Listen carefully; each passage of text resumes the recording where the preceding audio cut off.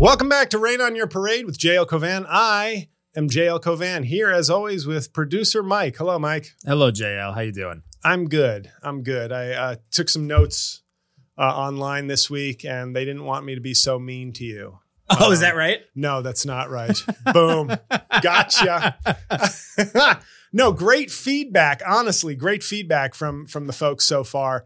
They love the format. They love having a sidekick producer / suicide prevention worker in studio with me. So it's really, everybody's like they say, you're bringing out the best in me and not boring them to death with sad tales of comedy. So that's what I'm here for. Yeah, they are. I mean, they are, with my followers. Now, granted, most of my fans and followers pay zero money for anything I do.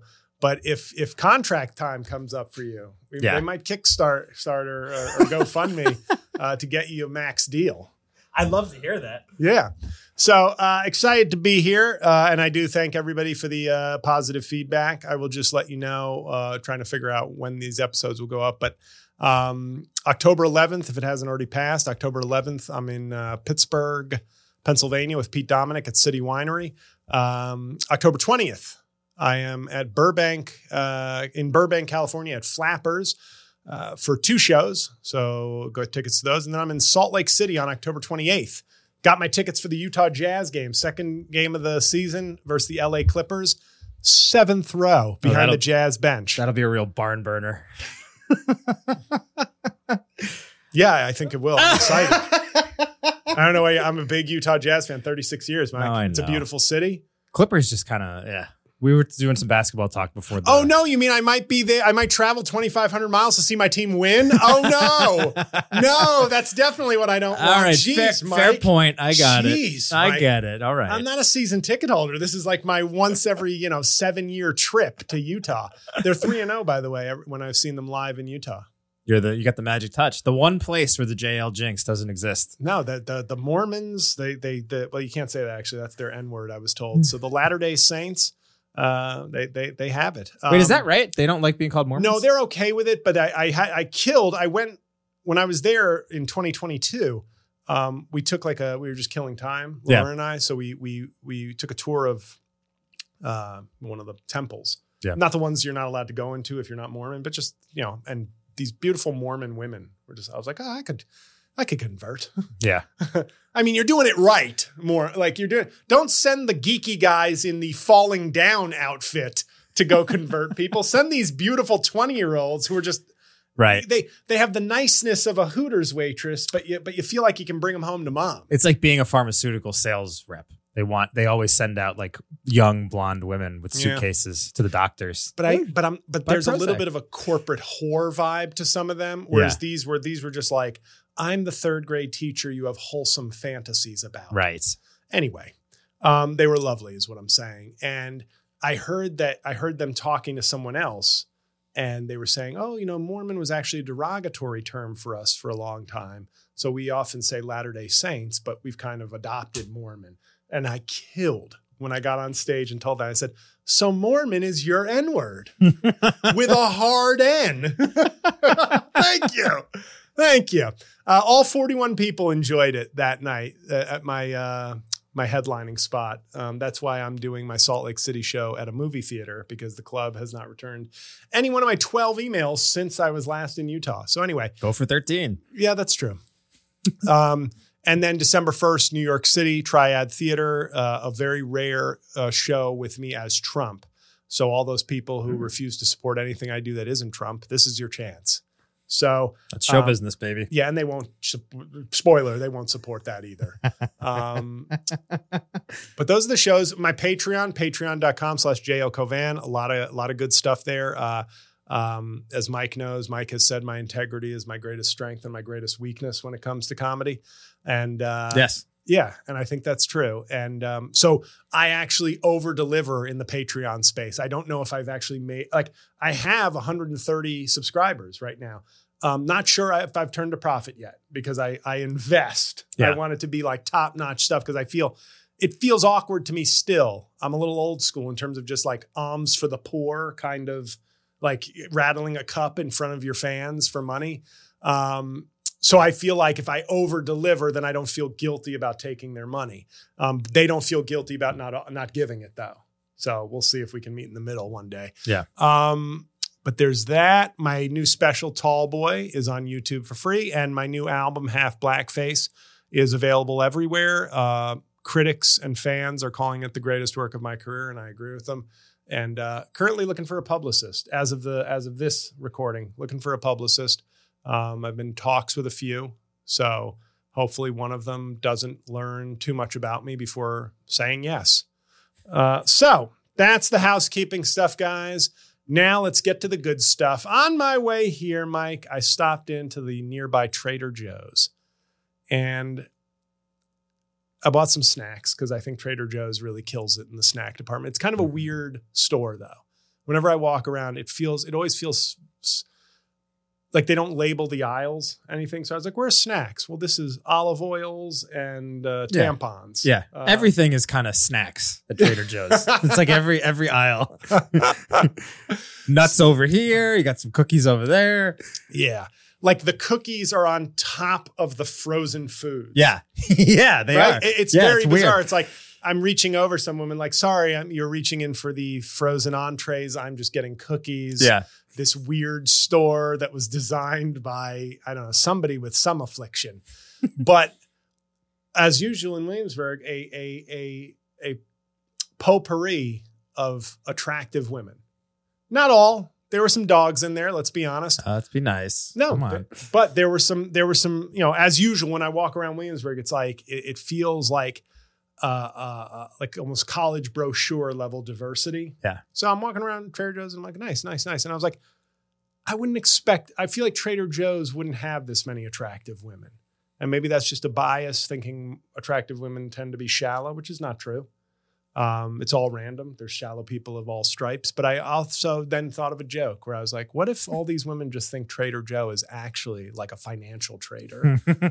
Where's Joe? Where is he?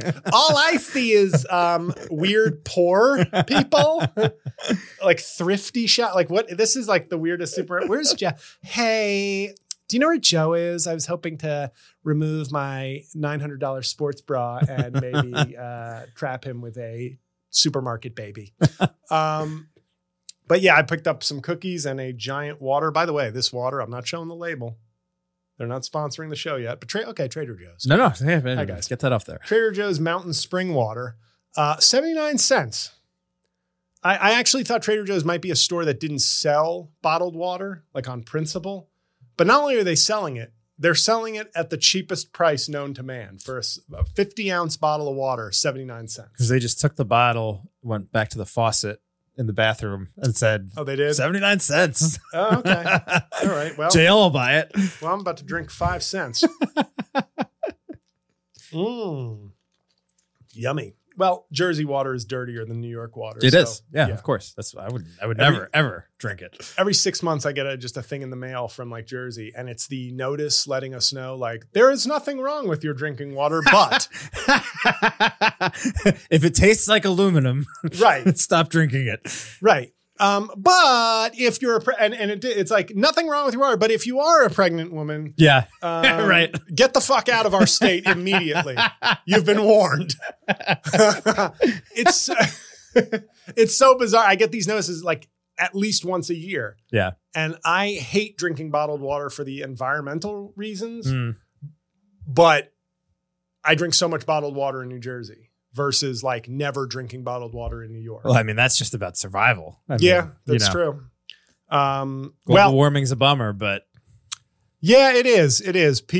Sorry to those people in Libya. Well, Morocco was the earthquake. Libya is the climate change flooding. But we're not going to do anything about that. That's the joy of being an American. Right. You get to go, aw. And then nothing. Yeah. Until it hits us. At which point, all our Republican politicians will say, well, it's God's will. Yeah. So we talked last week about fashion, and I forgot to bring them, but I have socks. My girlfriend's sister one year for Christmas got me these socks with my dog Cookie's face on them. Oh. And I thought, I'm going to bring these into Mike and say, so when I'm wearing my blue suit with my brown shoes, this is the kind of flavorful sock that counts as fashion, right? I mean, listen, at least it has personality. But I will say, I personally, no, I would not wear those. But I think it's like a cute thing that you have that you should exercise and do. Like a ditzy chick would probably fall head over heels for me because it's like, he looks good in a suit, but his socks have his dog on them. It's very like, By the way, that voice just got a podcast on Mike's network.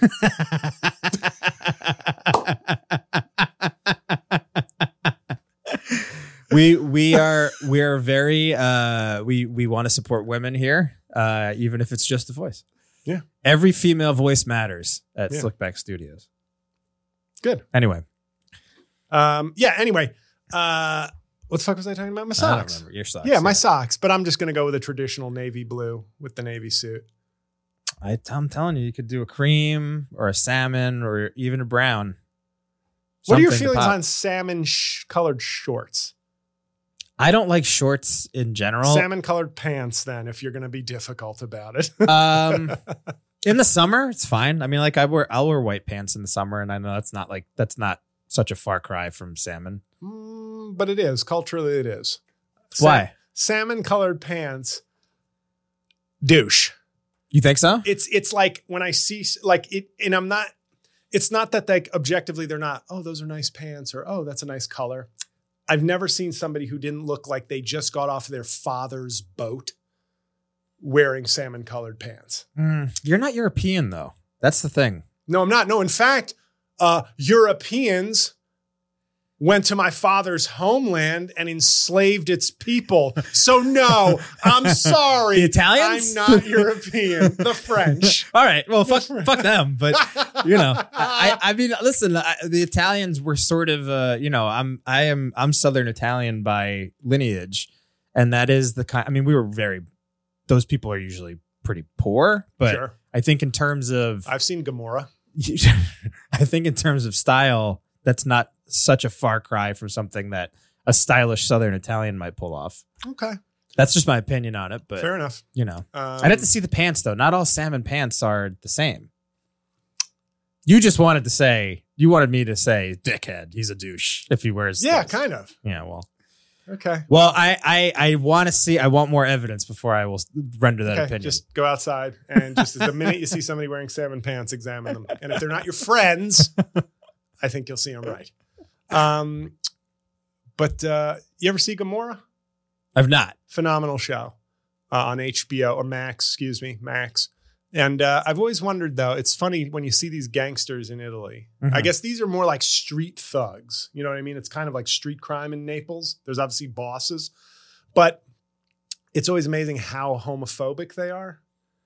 But then everything they're doing, it's like, I wear my tight pants. And I talk to you very close, my male friend, real close, from mouth to mouth. And then when I greet you and say goodbye, I kiss you on both cheeks. And then when we get on our scooters, we do a doggy style. Let's go murder the homosexual. Yeah. I mean, it has objectively always been a weird aspect of like those Latin sort of like masculine cultures. That they are, I grew up, every man in my family like kissed other men on the cheek. Right. That was like how they greeted each other.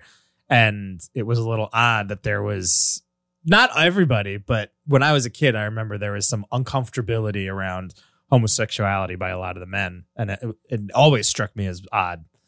I mean, my dad, rest in power, pretty homophobic. Yeah.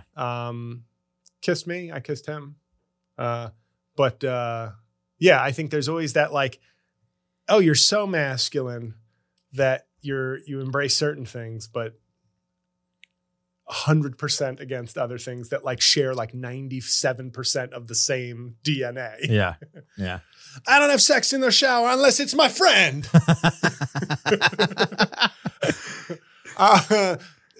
But we were talking fashion last week. Yep. And we didn't change any minds or hearts, but we did kind of get on tattoos slightly. Yeah, that was something that I think we brought up towards the end as something that Yeah, seems point of we've common agreement. ground on not Yeah. liking. I don't, because I believe I am okay with tattoos in certain circumstances. I'm not like against the idea of tattoo because I think culturally, if you are a rock star or a rocker, you don't have to be a rock star. You don't have to like get to a certain, if you're in a rock band or something, or military, Yeah. or a biker gang. Yeah. These are all places where I go, yeah, that I just automatically think of those things as indicative of your toughness or status or just a cultural thing. But now there's just tattoos seem to me to be a thing people do when they're bored. Yeah. I kind of agree with that. Like I it's a way I express myself. Like imagine Shakespeare had decided I'm going to express myself through some tattoos. And just not hilarious. through playwriting. The standard that you hold people to. Oh, you get tattoos? How about Shakespeare? Well, no, I'm just saying. Imagine now. The good news is most people who would get tattoos out of boredom are not postponing their award-winning play Yes. or script. Yeah. But I think it was Dostoevsky who said you can judge a society by the amount of arm tattoos on its women. And by that measure, we are failing. Yeah. And they are increasing rapidly. Like first it started with a kind of like that Dua Lipa, and who's the little blonde woman on SNL? Well, anyway, people know who I'm talking about. Yeah. There's a little blonde woman on SNL. It starts with like what I refer to as dirty tattoos, Stick and poke.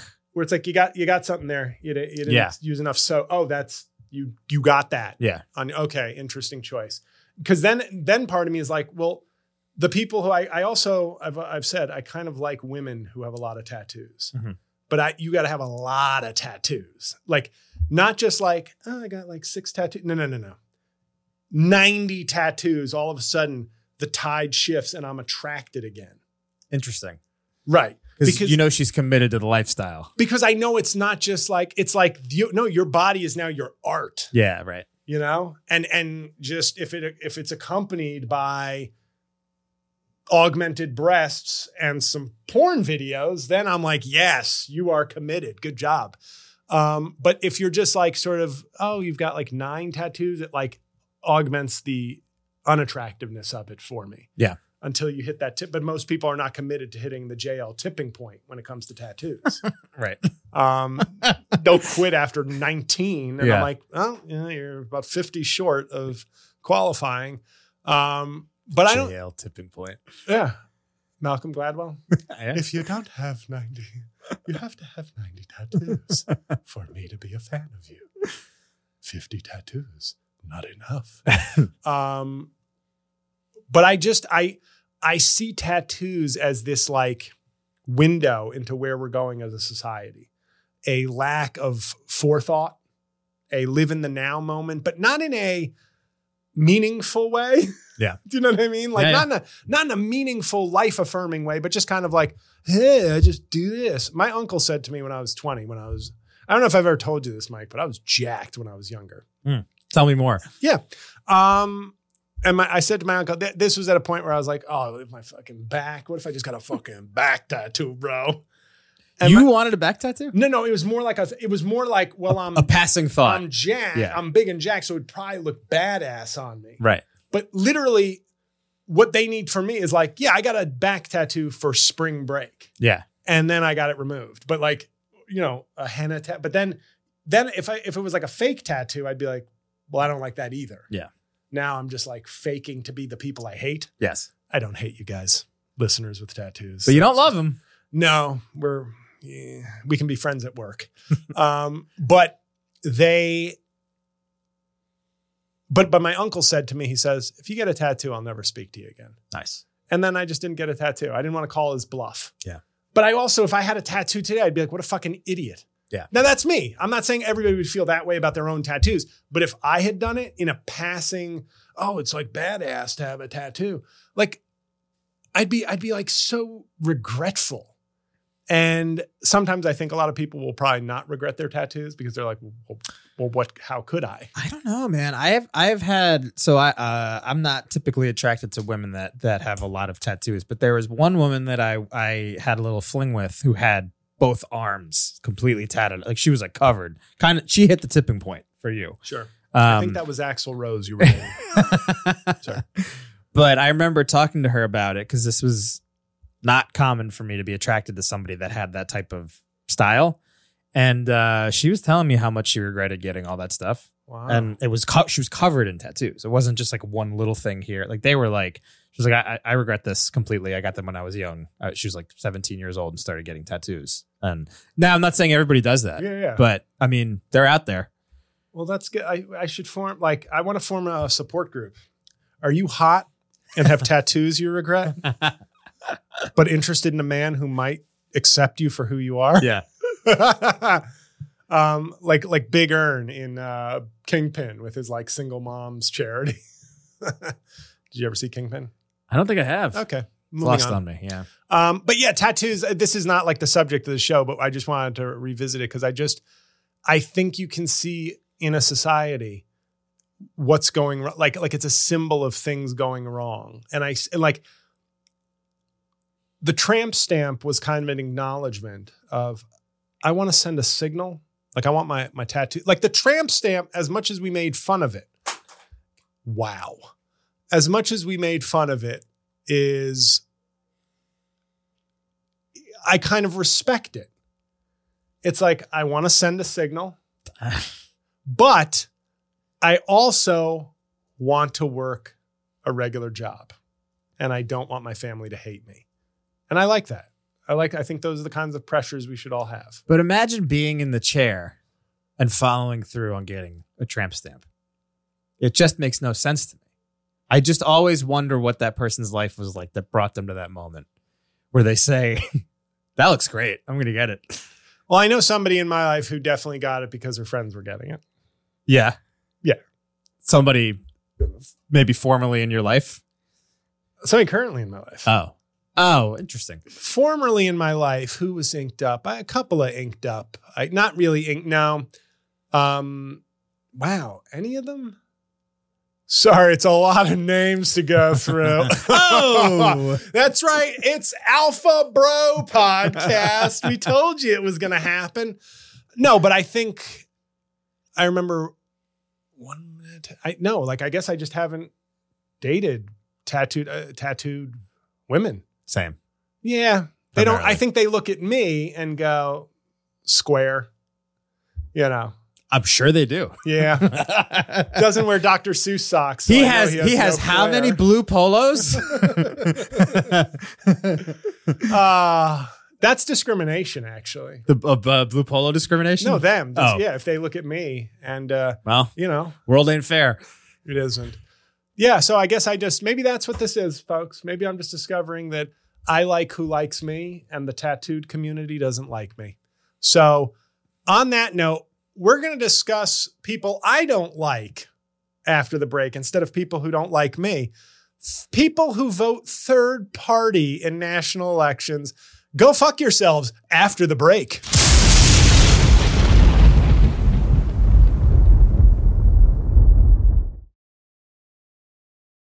And we're back to rain on your parade. And as promised, hey, third party voters, lube up because you're about to get fucked. Do we have any graphics for fuck? We'll work on them. Okay, thank you. I have been seeing a lot of. I'm gonna spit some truth. Is that okay if I spit some truth here? Spit it. Like, okay. A lot of people are concerned that there will be a third party candidate in the 2024 election. There's no labels. This group of aimless, fame hungry douchebags from both sides who are like, people don't like you know that you ever hear that saying where it's like, I brought a bomb on this plane. Cause what are the chances that there's two bombs on this plane? No, You've never heard that. But the idea is like a stupid person is like, oh, I brought a bomb on because the odds are already low enough. There'd be one bomb. What are the odds there'd be a second bomb? It's a completely like false logic. Yeah. But the third party, the no labels people have like adopted that, which is like people are unhappy with Trump and with Biden, which means they're craving a third politician with even less name recognition, policies, and chance of winning. Yeah. It's like, are you Gary fucking Johnson? dumb? Yeah. So, they're thinking about possibly running Joe Manchin, the leathery senator from West Virginia, as their candidate. And I see a lot of Democrats, that's my team, going, you must not support a third-party candidate. Third-party candidates should not run. Democracy is on the ballot. We must defeat Trump. You can't run as a third-party candidate. And I've had friends. I've seen a lot of libertarians, and one libertarian who's a friend of mine. He kind of trolls those, and he says, yes, because the key to democracy is having no options. Now that's where I always get a little. I understand where maybe the intellectually honest libertarian is saying, no, I like choice. I think that's what we should have. I think we should have freedoms and all that. But that's like in theory. In reality, it's going to be the Republican nominee or the Democratic nominee. It's going to be Biden or Trump, most likely, is the next president. And so that libertarians love that theoretical space where it's like, I think we should have, and I agree in theory, but we don't live in theory. And the flip side is Democrats aren't saying what they really want to say, but we can say it here on this podcast. They're not saying don't run because you'll offer too many good solutions that will draw smart, good voters away from the side of Biden. What they really are saying is, I don't trust the fucking idiots in this country to realize that there are only two choices, democracy or not democracy. And they can't say that because they have to do all the platitudes in politics, which is voters are too smart for that. I love it when politicians say voters are too smart. The American people are too smart for that. The American people are fucking dumb. Like this is just, which American people are of which you speak. The majority of the American people are fucking dumb. Right. And then in that majority that might not be dumb, there's plenty of cynical, apathetic, whatever. So the battle for this country's future, and because of this country's importance in world politics, the world, comes down to like a third, maybe, like 40% of the population. Or did we have, no, actually we had, I mean, kids can't vote, obviously. No, actually last vote, we had 150, almost 50% of the population. And obviously a much higher over, I think it was just over 60% of the eligible population. So 2/5 of Americans that can vote are like, nah. Yeah.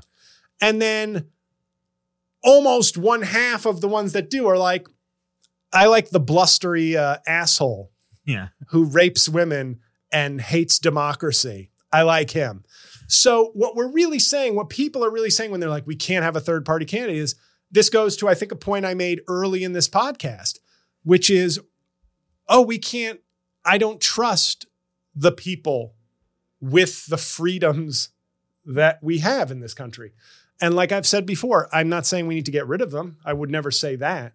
But if we're honest about it, we no longer have, in my opinion, enough people in this country who are responsible enough, civic-minded enough, educated enough, both in school and just reading on their own, like Good Will Hunting, to make this go.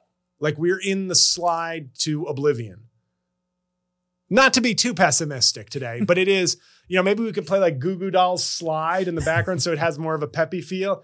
Democracy just slides. Anyway, do you know who the Goo Goo Dolls are? Yes, I'm not that you're out of it. I see who you podcast with. I'm like the senior. I'm the elder. I'm the Joe Biden of your roster. Come on, Jack. Let's do Rain on Rain Day. Let's do Rain Day, Jack.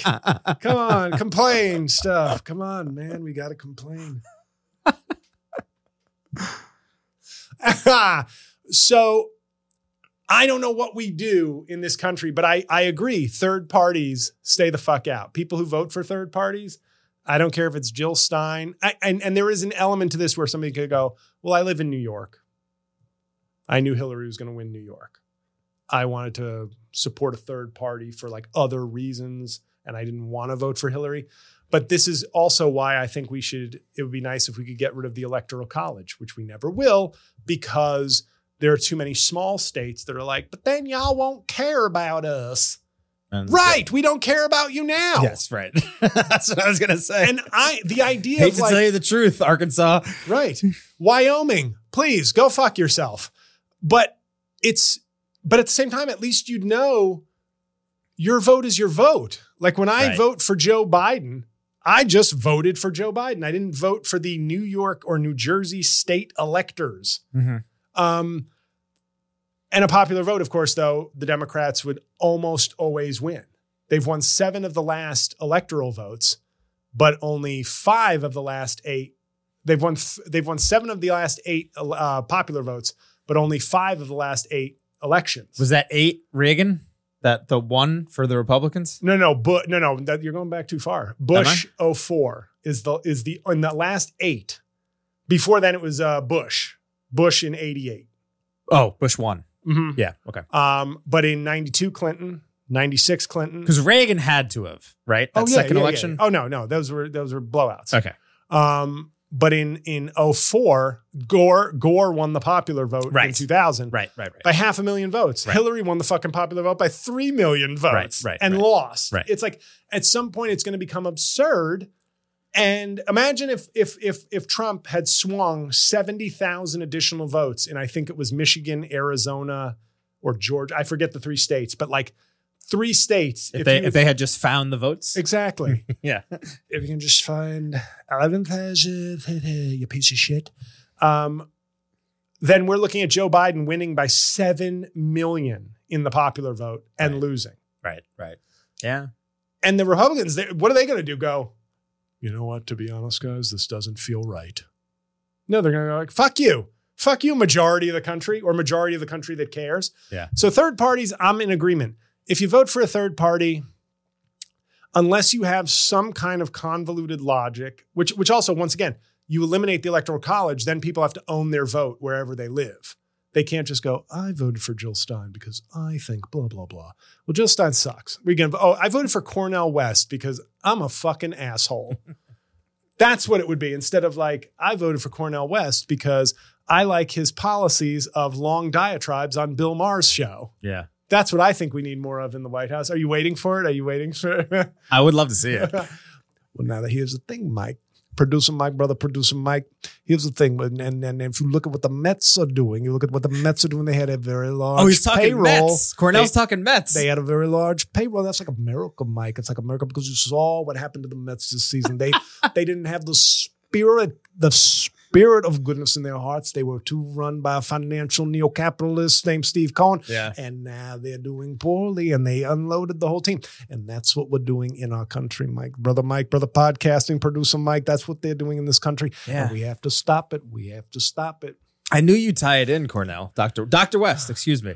No, brother, you can call me Cornell. You can call me Dartmouth if you want to.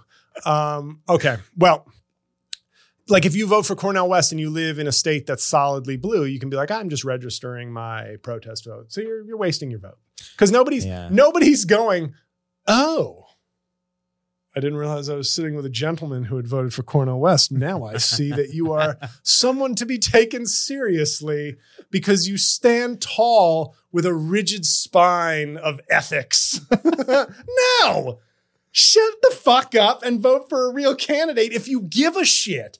And we all know there's 2 candidates. Don't get me wrong. Hey, in 1912, Theodore Roosevelt launched a real third-party candidacy. Yep. If you ever gave me somebody like that, if you had something like that, a real, not Joe Manchin, not some who gives a fuck slimy piece of shit, but if you gave me somebody, I mean, and I'm not saying The Rock either. No, like a real, if somebody of real substance. That's actually what I was going to ask you about. Yeah. Because I was thinking, I mean, and obviously the Roosevelt example might be the best one. Perot, I guess, is the other one. But you're not pro Ross Perot. No, my dad was oddly, but my 92? dad wasn't a citizen. So he could just be like, I like Ross Perot. Right. But I do wonder, because that's the one thing, man, that Trump election when Johnson was running, I was because I didn't want to vote for Trump or Hillary. I didn't like either of them that year. And I was very interested in Gary Johnson until he started doing, like, the more traction he was getting, the more he was just kind of blowing it. Yeah. He talked me out of voting for him pretty quick. And I was just like, I don't know what I'm going to do this year. This sucks. New York's going blue anyway. Fuck it, you know? Right. But I do wonder what would happen if they had, because Jill Stein, same thing. They're never really presenting you with an actual contender. Well, I guess there was also that year too. Not that I would have necessarily. At least Gary Johnson had been a governor of a state, though. Like at least there was something there where you're like, well, this is somebody who's accomplished things and moved up the ladder a little bit. Was there a Pat Buchanan year too? Trump fucking buried Pat Buchanan one year, didn't he? 2000, or was Trump going to run as the third party? Maybe that's thinking what it was. About for like the Libertarian Party. I think that was 2000. And then Trump kept talking about what a Hitler lover Pat Buchanan was. Pat Buchanan, this guy, oh boy, he loves Hitler. Yeah, loves Hitler. It says Adolf, sir. Unbelievable. This guy loves Hitler, and we don't like Hitler. Yeah, we don't like Hitler. No, we like the Jews. Yeah. Good people. Very good at business. Like if Trump talks about Jewish people for long enough, though, he then starts to sound like a guy giving backhanded compliments. Yeah. Like when you know he really doesn't. Like he's like, they're shrewd negotiators. They will kick a family out of their house so fast your head would spin. You ever try to make a deal with the Jews? Oh, they'll steal every dime off you. I mean, they're very tough. Very tough. Very nasty, but good. We like that. It's like, is that a compliment? Did you just throw a bunch of anti-Semitic tropes at us, but just simply said you like that about them? Yeah, right. Well, they hoard money, and I love that. They're very miserly. Big noses sucking up all that air. I like that. Less air for the poor people. Very good. Good job, guys. But I think so in a perfect world, we'd have no electoral college, which would then make everybody own their own vote. So you couldn't hide behind, you'd have to just be like, I didn't vote for the better candidate because blah. Yeah. And to send a message. And that's the thing. I'm sorry. To who? Yeah. Like what message got through? I would say to people who voted against Hillary Clinton, knowing Trump, not people who voted for Trump, at least you're owning what you want. Right. But the people who voted third party against Hillary Clinton, what message were you sending? Because 4 years later, we had the worst president in American history, and you voted for an older, more establishment Democratic politician, like somebody with 20 more years experience or 30 more years experience in Washington than Hillary Clinton, and older and not as smart. Like, so what lesson was taught? The country suffered because Trump won, and you ended up having to get on board with a candidate who you would most likely readily acknowledge was not as prepared or qualified or intelligent as Hillary Clinton. So lessons not sent. You're not sending a lesson. People like to think like, I'm sending a message. I want people to know. Nobody gives a fuck. Many women would argue that the message was, we don't want a woman to run this country. And to be fair, I hear you. Yeah. I hear you on that one. Yeah. But I did a track. Wait, you hear me meaning you agree? Yeah. No, I mean, I understand that I am now sitting at the table hearing what you have to say. Yeah. No, but I had a joke on my 2016 album. It was called 44-0. And I said, we all know Hillary's going to win. Like at the time. And I was like, but won't it suck for our perfect record to be done? Because 44-0 sounds awesome. Yeah. 44-1 for men. It's like, why do we even have a country? But so there's the third, you're not sending a message. This is an important thought that I think people need to realize. You know, as a comedian who thinks my work mattered at one point, I have been shaken of that belief. What I do doesn't matter. And when you vote in an election, you only matter in the aggregate. You do not matter individually. I know, yes, every vote counts, but it is, are you pouring your vote into a thing where in the aggregate it can matter? And if you're voting, that's why I think get rid of the Electoral College. Everybody's got to own their own vote, left or right. You got to just own it. But The deeper problem with this country that nobody can say, but I can, is we don't trust our own citizens anymore. I know I don't. Like, to be responsible stakeholders, that's like a very popular term, in our own democracy. I don't trust the majority of my fellow citizens to be responsible, informed members of this democracy, which is the more informed and the more active, the better a democracy works. The less informed, the less active, the worse it is. The less representative it is, the less effective it is. So it requires a faith. And that's one of the bad things about Trump, one of the many bad things, but he actively undermines faith in our democracy, which then just leads a vicious cycle of, oh, he's the only one can do it because everybody else is worthless and a piece of shit and doesn't do anything. But when people say don't run as a third party candidate, part of me wants to be like, everybody who wants to run. Bobby Kennedy Jr., you fucking tool, run as a third party. If you're not going to get the Democratic nomination. Marianne Williamson, bring your fucking crystals, run as a third party candidate. Everybody run. Make it like the California election when like Schwarzenegger won and like Mary Carey ran and Gary Coleman ran. Make it like that. Because here's the truth. Right. Here's the truth about this fucking country. Who are we? We are protecting it from itself now. Responsible citizens. And this is like, I'm not a rich guy. And I know rich people can sometimes sound like this when it's like, I make the money. I should have private roads if I want. Why should I pay for other people? But in terms of democracy, it's not about money. It's about everyone has a chance, gerrymandering, et cetera, aside. There are some people who want to fucking stop people from having their participation, which is wrong. That's the stuff we should fight tooth and nail against. Mm-hmm. But there is a minority of this country. It's all genders, all races, but a minority of this country that is fighting to protect something that a majority of this country doesn't give a shit about. Like, if you don't care, it's exhausting to be like, we've got to, and then the Democrats, to be fair, end up becoming the nannies of the country, which everybody fucking hates. It's like, don't nanny me. Well, somebody's got to fucking stop the country from walking into the crosswalk when the car's coming. Do you know what I mean? Like, that feels like what we're doing. So it's like, everybody's like, oh, the Democrats. Well, Democrats are too busy having to educate the population while make policy and appear likable and charismatic and like, have a beer with me. Whereas all Trump has to go is like, I have a joke. Democrats suck my dick. Whoa, that's my guy. That's my fucking guy. That's the man. Lead us, sir. A 50-50. And then like it's like, oh, who will win? Who will win? The guy who says nothing but insults and has, horrible character, or the old guy who sometimes forgets names. Very funny. But does a lot of good stuff. Yeah. So it bothers me because it's like when people say don't run as a third party candidate or don't vote for a third party candidate, what they're really saying in coded language, whether they admit it or not, is no, I don't trust the majority of our people to do the right thing. And I agree. And that's the conundrum with this country at this point, is that it is fewer and fewer people being active and participating.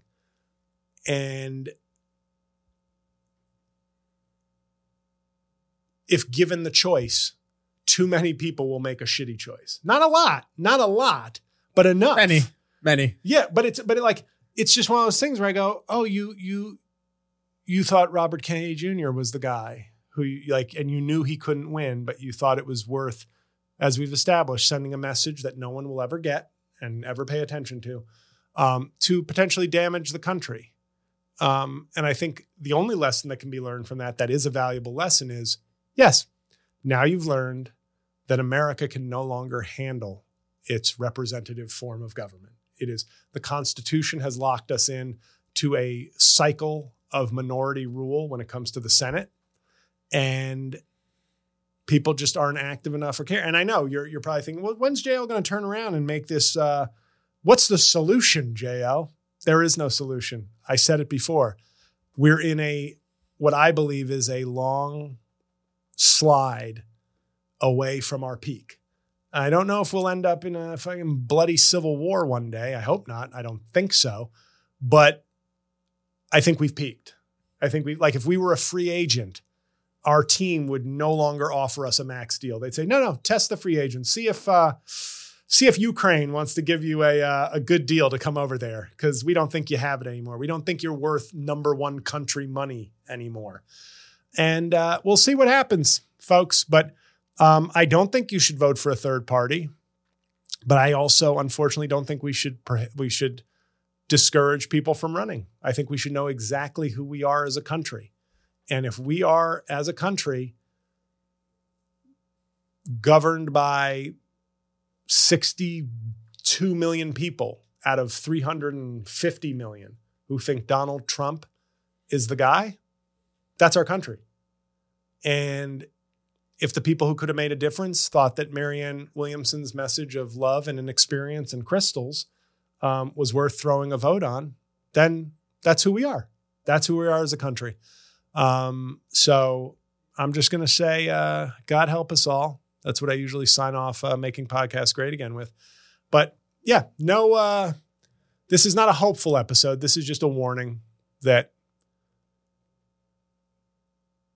whatever happens in 2024, I think we're in trouble. So on that note, let's take a break. I'll be back with some comedy talk after this.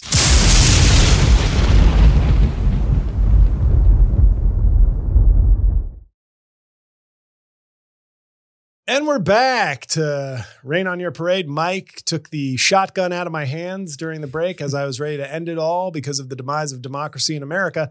And he said, JL, don't do it. We've got to talk comedy. And you know you love that. So I said, okay, Mike. I took the shotgun out of your hands and put it in my mouth. Not comedy. So before we get to my special review of the week, I wanted to do a punch down, and we've been, by we, I mean mainly Mike, but occasionally I have said a couple of things about comedian Matt Rife on this show, but usually it's just Mike taking him to task. I bet. And I'm like, slow down, Mike. He's not that bad. But I thought, you know what? While I'm in a generous mood as democracy goes down in flames, I said, you know what? Don't go away mad. Just go away, as Motley Crue once said. And I saw an ad. I keep getting ads for Matt Rife tickets on Facebook because apparently when you say his name 13 times a week on your podcast, your phone starts to think you're a middle-aged woman who wants to suck off Matt Rife. So I've seen his men's health spread. I see at least 14 reels of his per week pop up on my page, but this one intrigued me. It's a StubHub ad. You should find out who his publicist is and hire that person. Yeah, that's a good point. Mm-hmm. Wow. And then all of a sudden you see me coming in here with no cookies anymore. Like, I'm on a diet, bro. All of a sudden you're on Men's Health with a Trump wig. This guy wants to fuck democracy doggy style. And it's just me in like an American Psycho pose. Yeah. Rock on. Okay. Well, I get an ad from StubHub for Matt Rife tickets. Okay. Because he's got a big tour coming up. And I often complain the punch down of the week is often somebody who makes a comment either on YouTube or other social media, often trying to punch up one of my jokes, but sometimes just dragging the vibe down. Okay. You know, and it's always a fan. It's always a fan who's ruining a good time. So I thought this was a good one. The first comment that's visible. Now this has like 1,300 likes, this post. It's an ad run by StubHub. 1,000 comments, 200 shares. So it's big, a lot of traffic for this. But the first comment that shows up is from a woman. I'm not going to say her name. Okay. I only say their name when protesters tell me that I should say her name. But in this segment, I don't say her name. And this person said, and she's in the right demo, woman, white, lonely. I absolutely adore this guy and would definitely pay to see him. : Now, I don't know why she put : I think it should have been a dash or a parentheses. In a club for a reasonable price. I'm not even sure I'd enjoy him as much in a large venue. Cool. Cool, lady. You got me to defend Matt Rife on this podcast because I will always stand with comedians against terrible fans. Of course. That's my version of democracy. Yeah. Right? Like, that's my version. If I were a politician, this is like I'm crossing party lines to defend democracy. I'm crossing comedy lines because you can't afford to see him. He's popular. That's what happens when people get popular, except for me. I had my moment of popularity. It led to nothing. But when somebody gets popular, they get to charge more. People will pay more. And you're on StubHub. That's a secondary site. You're not even getting the original tickets. But you felt the need to just get out there and say, I love this guy in a club. Well, guess what? The next time you see Matt Rife in a club, it's either going to be a surprise, so you can't buy tickets to see him because he's going to pop in unannounced, or he'll be on the downside of his career, like democracy in this country, and you'll be able to go, oh, good, 43-year-old Matt Rife. He had his moment, and now I can see him at the Des Moines Funny Bone for $25. With his giant gut. And I'm 68 now, but when I take these dentures out, you better believe middle-aged Matt Rife is getting a thorough gumming. So congratulations, lady. You're our punch down of the week. But I thought that was reaffirming, to be honest, because I was like, there is a solidarity in that, where regardless of what you think of Matt Rife's gimmicks or his social media ubiquity, he's a comedian and he's huge. Yeah. And he has fans, like even at the absolute potential height of his career. His height is at like Dice Clay, Dane Cook, Steve Martin right now. Right. Like, he is an arena selling out comic, and there's a fan who's bitching about it. That's stunning to me. Like, but it was also reaffirming because it's like, wow, it's not just my fans who will say, I won't pay $1 for your monthly podcast. Yeah. You know, some people are like, $200 is too much, sir. You're not Taylor Swift. But let's talk about a special that I just saw. This might be a little dated. Hopefully many of you have seen it by the time I do this. But it's called Beautiful Dogs on Netflix. Shane Gillis. Now I'm going to give you a little background. I think I have time for a slight amount of background. Right before the pandemic, when I had just moved to New Jersey, effectively giving up on my career. And I don't mean that as a slight to New Jersey, but I had taken a job at a law firm, moved to New Jersey, and basically said, okay, I'm just going to look for some road work here and there.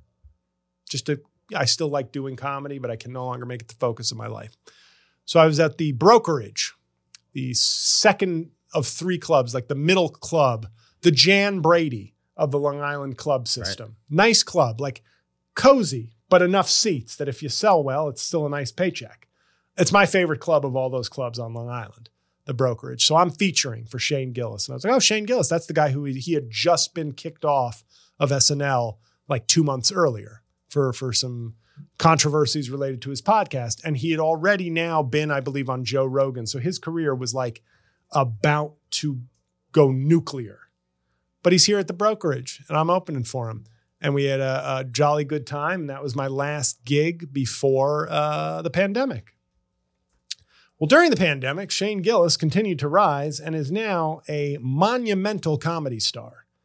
And I'm like you ever see the movie Cocoon, Mike?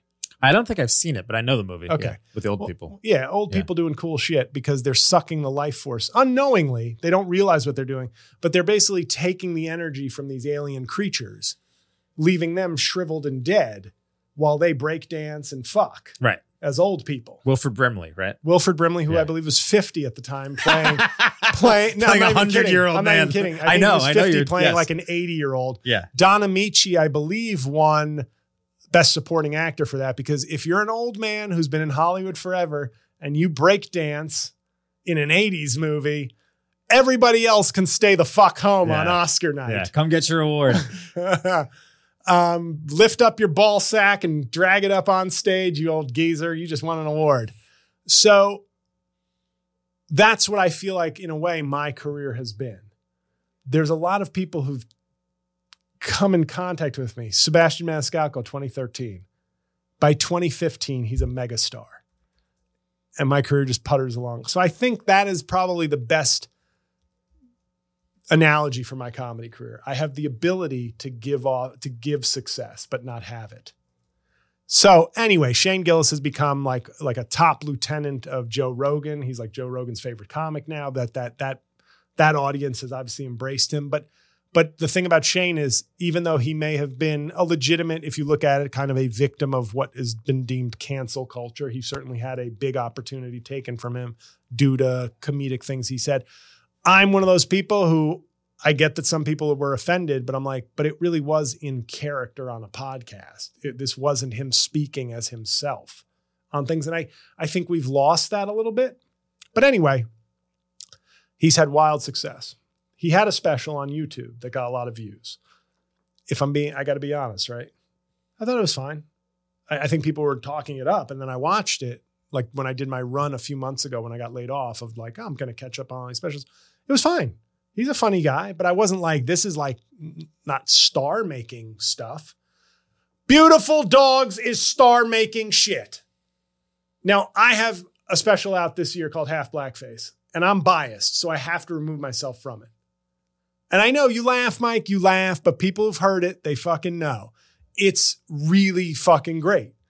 Beautiful Dogs was the first thing I saw this year. So take it, if I'm just an arrogant douche, or if I am as objective as can be concerning my own work, Beautiful Dogs is the first thing this year that I was like, made me feel as good and laugh as much as my own shit did on Half Blackface. Notice I'm not bringing up Tall Boy, my other special, which is good. I did. Yeah, I noticed. No, but Tall Boy is good. I'm happy with it. It's a very like solid, some great bits on it. Half Blackface is my shit though. Like of 20 years, whatever you think of me as a comic, it's my best work in a 20-year career. Beautiful Dogs had me laughing. And what I discussed it with a friend. And I said, he's very likable and he walks a certain line. And it's almost like he's the MAGA whisperer.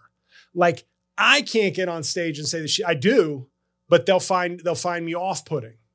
But he has I'm from your world. So I'm given, it's like the revert. It's almost like a black dude saying the N-word. He gets to talk shit about Trump and speak truthfully in a humorous way because they find him to be like, you're one of us, but you haven't turned your back on us kind of vibe. It's a great special. It's a really great special from start to finish. Like I have seen specials that fizzle. Maybe you have a few great bits, but you don't have the pacing and the volume to make a consistent hour special. I think it's 52 minutes. But Beautiful Dogs, everybody, whether you're somebody listening to this going like, I really didn't like the things he said, or I'm not going to support him because I found something, I can't make you watch it. But if you're a comedy fan, I've spoken very highly of several specials on this show so far. Beautiful Dogs is one of those ones where you go, this is either what I've been waiting to see from Shane Gillis or that he is reaching a new peak. Because like I said, I watched his live in Austin special and it was fine. But I wouldn't be talking about that one on this show. But I saw Beautiful Dogs just, man, it's impressive. And, you know, whatever his heights or level was before this, he's now on a new level. Like this is not just some flash in the pan where you're like, no, he had his moment. This is like a killer special. Super funny. And I think you'll know what I mean. Like I jokingly say the MAGA whisper because it's like, he's walking this line, but I never feel like and this is important to me, I never felt like he was pandering to one side or the other. I never felt like he has this like, this persona carved out where he's like, I've already said it, I don't need to repeat again, but it's almost like he's just able to walk that line where he is going to say some shit is fucked up that maybe his uncles or dad loves, but you're never going to feel, but it's just, I don't need to say anything fucking more. He does a bit about going to George Washington's home. That's like a classic bit. It should become a classic bit. And I love seeing that. And I think, to be fair, even though I have to bring up my own thing, the thing that I was most proud of with Half Blackface is kind of walking that line. I'm walking it in the reverse way I know my fan base is largely left of center. So I'm going to run with that and talk about all the things I've done that would offend them, or all the experiences I've had that might offend them, knowing that I have them on my side. And he's almost doing kind of a reverse. It's just a great special where it's like, hey, you're cousin Shane. You're our guy from Pennsylvania, and you're the big funny guy. But it's subversive at the same time while being accepted. And anybody who wouldn't watch his shit because they assume one way or the other about him, just fucking watch it. Beautiful Dogs on Netflix. Really great special. Most laughs I've had since Bo Burnham's Inside, which everybody who knows me knows that I think that's a first ballot Hall of Fame special. So go watch it. And thank you for watching or listening to this. Remember, we're on all the podcast platforms. We're also on my YouTube channel. There's a playlist on my YouTube channel, Keep Rain on Your Parade. So if you're a YouTuber or a listener of podcasts, that's where you can find it. And please share it. Leave a 5-star review or a review. If you choose to use 5 stars, we appreciate it. Yeah. And tell a friend. Like that's such an easy way. If you enjoy the podcast for whatever reason, tell a friend, get them to start listening. So thank you, everybody. And I will see you next Thursday.